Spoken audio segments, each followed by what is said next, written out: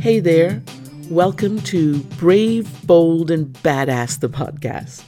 I'm your host, Grace Howes, biz soul nudger and mindset coach for highly driven, soul-conscious women age 40 and over, just starting or transitioning in their business. I support them as they work to get out of their own damn way, to find out exactly what's causing the stuck, so they can move through it to build their business, their wealth, and their lives in a more authentic, true to who they are way. In this podcast, we'll dive deep into what it takes, the mindset, the energy, the capacity, and yes, the confidence to grow a successful and thriving business your way.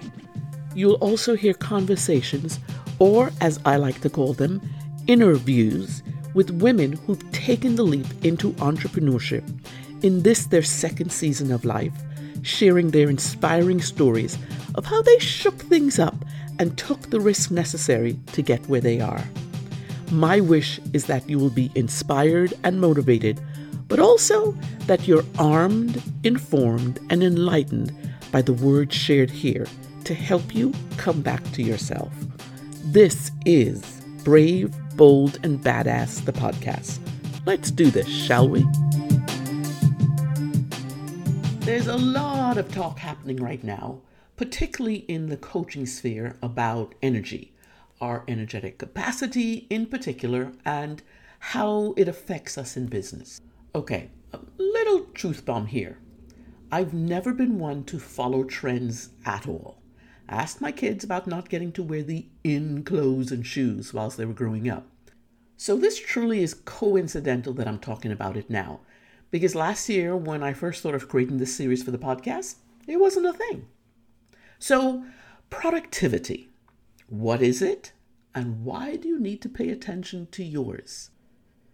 This concept about working hard all started in the 16th, 17th century with the Puritans.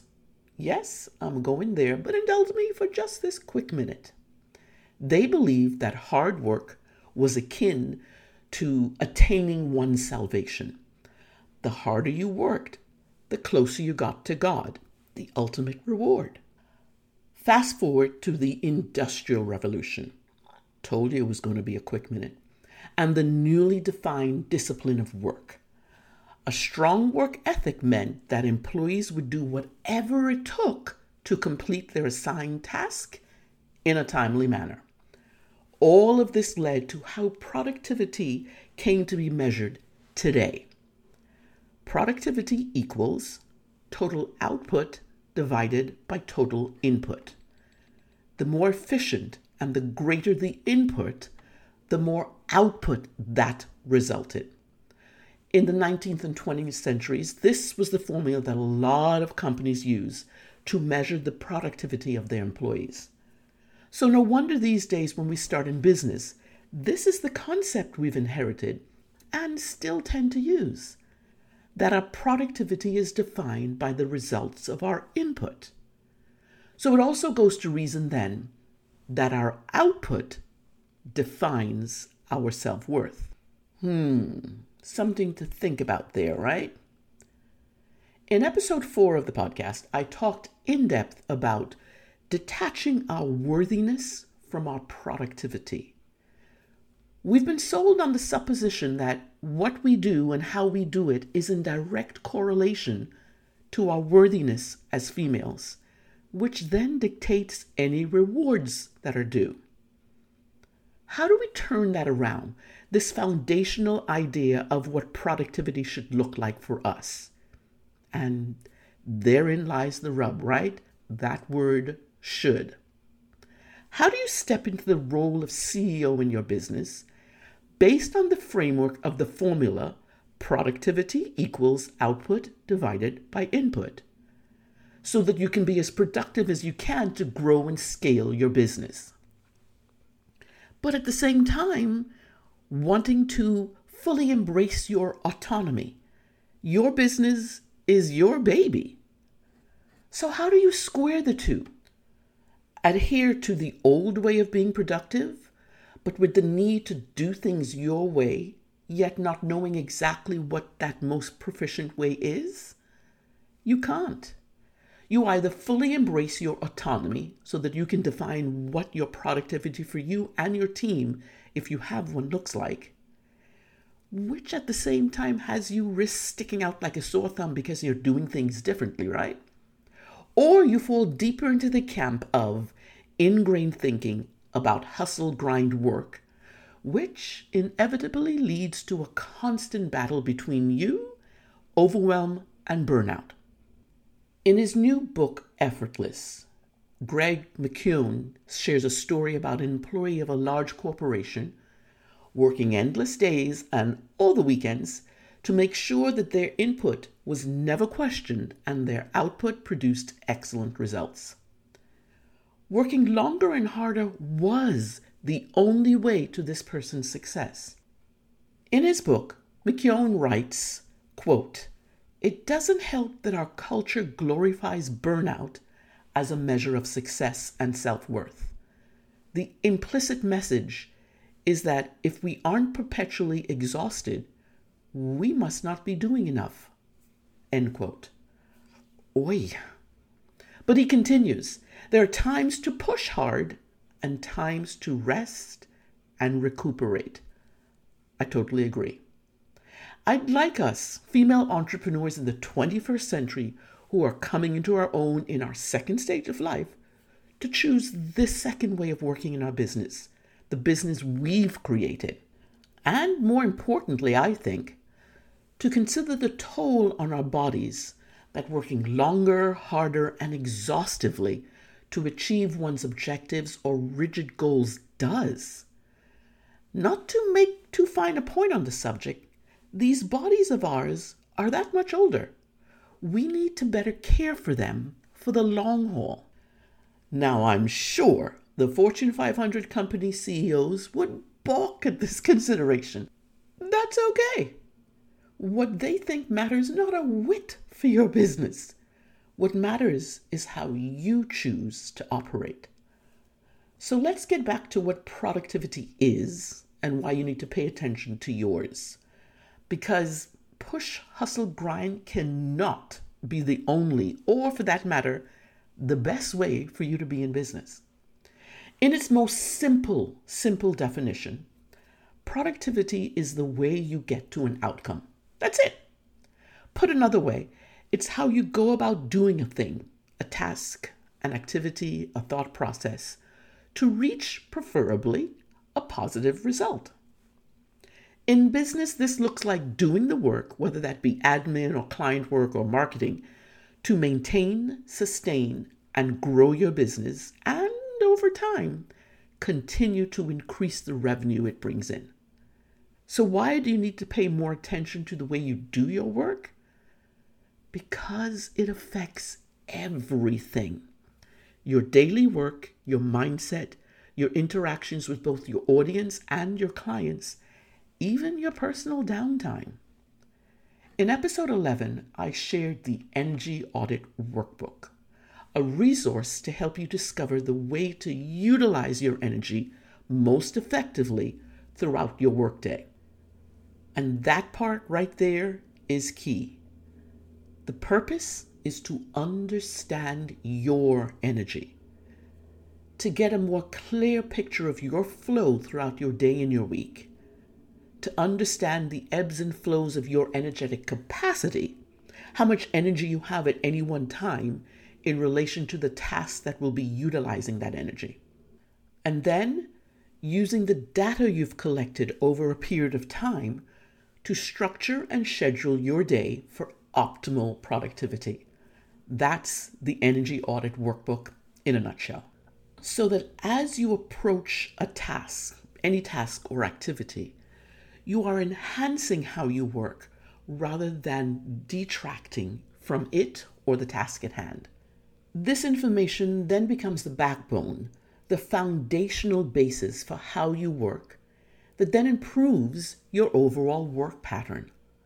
This includes, but by no means is an exhaustive list, things like setting daily, weekly, or quarterly goals, feeling confident about and sticking to your boundaries, or even knowing when certain energy draining tasks can be effectively completed. Gaining this true perspective of how you best operate is a key component in your long-term success in business. But please know that I am not saying that without this resource you cannot be successful in business. Absolutely not at all. But it certainly wouldn't hurt to have this information on board, especially when unexpected circumstances arise or your workload begins to exceed your capacity for completing it. Societal norms would have us believe that working harder is the only way to get more done. And that means we are prone to excessively pushing ourselves. For the vast majority of us as business owners, we are the sole employee wearing all the hats. Working this way, we can definitely pay a price in wanting our business to flourish. Your most efficient way of productivity relies on 4 integral elements that, when combined, produce optimal flow.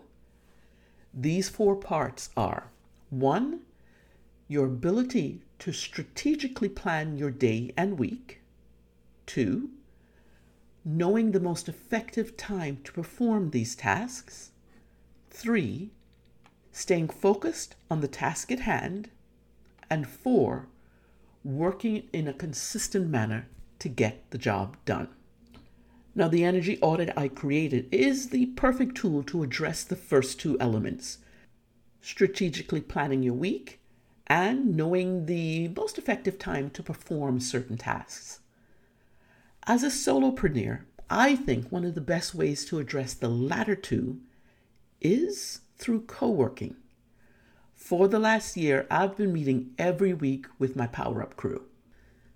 The consistency and focus for all of us are phenomenal to witness each week and, frankly, to be a part of.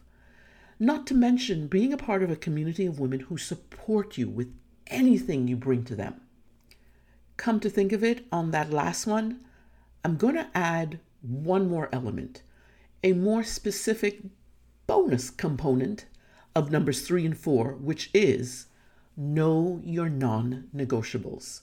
But I'll address this later, plus additional time management strategies in one of the upcoming episodes in this series. Being a part of the camaraderie of female entrepreneurs, the majority of us in our second stage of life, fills our souls in a way we really hadn't expected and now cannot do without. And that got me to thinking, I want this for other women as well. When we start a business, we are consumed with getting it right, doing everything ourselves to nurture and grow the seedling of an idea and turn it into a business that serves the audience we strive to help or produce a product for. But sometimes it is a lonely path we walk. What if it didn't have to be that way? What if the biz life of female entrepreneurs could be different, lived within a village of sorts? That village being a co-working cohort. We go our whole lives doing for others, making sure their needs are met. What if one of the ways we can meet a myriad of our own needs would be to join a co-working group? So what does co-working provide? To name a few: consistency, commitment, opportunity. That's only the first 3. It also provides focus and accountability and community. One of the challenges we humans face is thinking that we must do things ourselves. We must continue to struggle alone, to be strong, and do it with all our mental faculties remaining intact. COVID, however, has shown us the opposite, that we need more human contact. Yes, we are capable, but we don't always have to do it alone. Co-working for business It just makes sense on so many levels. Okay, so I cannot hold it back anymore. In June of this year, doors will open to the first Power Up cohort membership. Yippee! I am so excited to be able to offer a space to come together to work, to support one another, to bounce ideas off each other, and definitely always to laugh. One of my stated strategic priorities for my business last quarter was to have fun. I will continue on that streak because business needs to be fun as well. I'll leave a link in the show notes so you can get on the wait list. I've been working behind the scenes, y'all, making magic happen. This new venture of mine, of ours really, is about to burst onto the business scene. But do me a favor, please. Be sure to share this episode and the podcast with your friends, your colleagues, your mama, and your auntie. Plus, you and your biz bestie, go get on that co-working waitlist. Alrighty, till next time, be brave, be bold, stay badass.